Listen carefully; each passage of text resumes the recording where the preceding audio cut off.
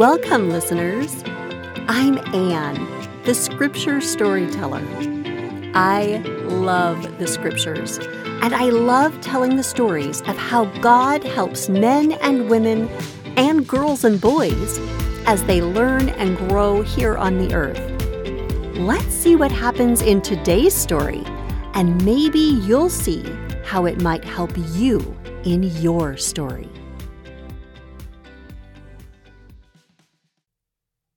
Hello, listeners. Today's story is from the Book of Mormon in Mosiah chapter 21. When we left our story last time, we were telling the story of what had happened to the people of Limhi in the land of Nephi.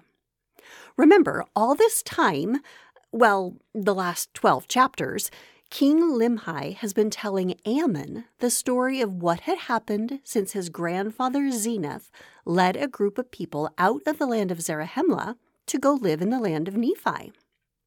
After King Zeniff had been his son, King Noah, who had made all kinds of bad choices. And after Noah had been his son, King Limhi, who was trying to make good choices. But his people were in bondage because of what his father had done. Now Limhi finishes telling Ammon his story. He tells him that after the king of the Lamanites returned with his people to the land of Shemlon, and after King Limhi returned with his people to the land of Nephi, remember this was after the king of the Lamanites convinced his people not to fight with Limhi's people. For a little while, there was peace in the land. But not too much later, some of the Lamanites got angry with the Nephites again. Now, they couldn't go fight them because of the oath or the promise that their king had made with Limhi not to fight. But these Lamanites decided to come to the borders of the land of Nephi and give the Nephites a hard time. The Lamanites would smack the Nephites on the cheeks, and they would make them carry heavy things for them, and do all kinds of things that were hard for the Nephites to bear. And of course, this is exactly what God told Abinadi to tell King Noah would happen. And there was no way for the Nephites to escape the Lamanites. There were Lamanite guards all around the land of Nephi so that they could not leave. Well, the people of King Limhi began to complain to their king about what was happening, and they began to want to go to battle against the Lamanites to get them to stop. They complained and complained to the king until finally King Limhi told them that they could go to battle if that's what they wanted to do. So they gathered together and put on their armor and went to these Lamanites who were giving them trouble on the edge of their land to try to push them back out of their land. But the Lamanites beat them and pushed them back into their land and killed many of them. Well, you can imagine how upset and sad the Nephites were about this, especially because all those men were the husbands and fathers and brothers of the Nephites. And now they were gone. And the cries of all these people made the army of the Nephites, what was left of them, want to go and fight against the Lamanites again. So they did. They went to battle again. But the Lamanites beat them back again. And the Nephites even went a third time to battle against the Lamanites. And the Lamanites beat them again. And the few men left in the Nephite army gave up and returned to the city of Nephi. And they became very humble. They gave up and let themselves be in bondage to the Lamanites. They let themselves be smacked and burdened by the Lamanites. But this time, as they humbled themselves, they began to pray to God. They began to ask Him for help. All day long, they prayed that God would deliver them out of bondage. Now, God did not get them out of bondage right away, but He did begin to soften the hearts of the Lamanites so that they were not as mean and didn't smack them and burden them as much.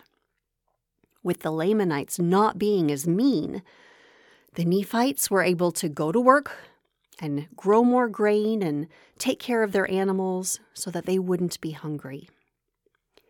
And because so many of the men had been killed in the war, there were a large number of women and children who needed help to have enough food and things that they needed. So King Limhi commanded that everyone should share their food and clothes and other things with these women and children so that they would be taken care of. And the people of King Limhi that were left gathered together in a smaller area to protect themselves and their fields and their animals from attacks by the Lamanites. And King Limhi did not go outside the walls of the city unless he had his guards with him, so that he could not be captured by the Lamanites. And King Limhi commanded his people to watch the land around them and keep an eye out for the priests of his father, King Noah, who were still somewhere out in the wilderness with the daughters of the Lamanites that they had captured. King Limhi really wanted to capture those priests because they had caused so much trouble for them. And those priests had been somehow sneaking into the land of Nephi at night and stealing their grain and other things.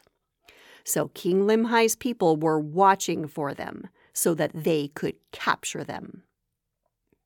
Then, one day, King Limhi had been outside the city walls with his guards when suddenly they came upon Ammon and his men.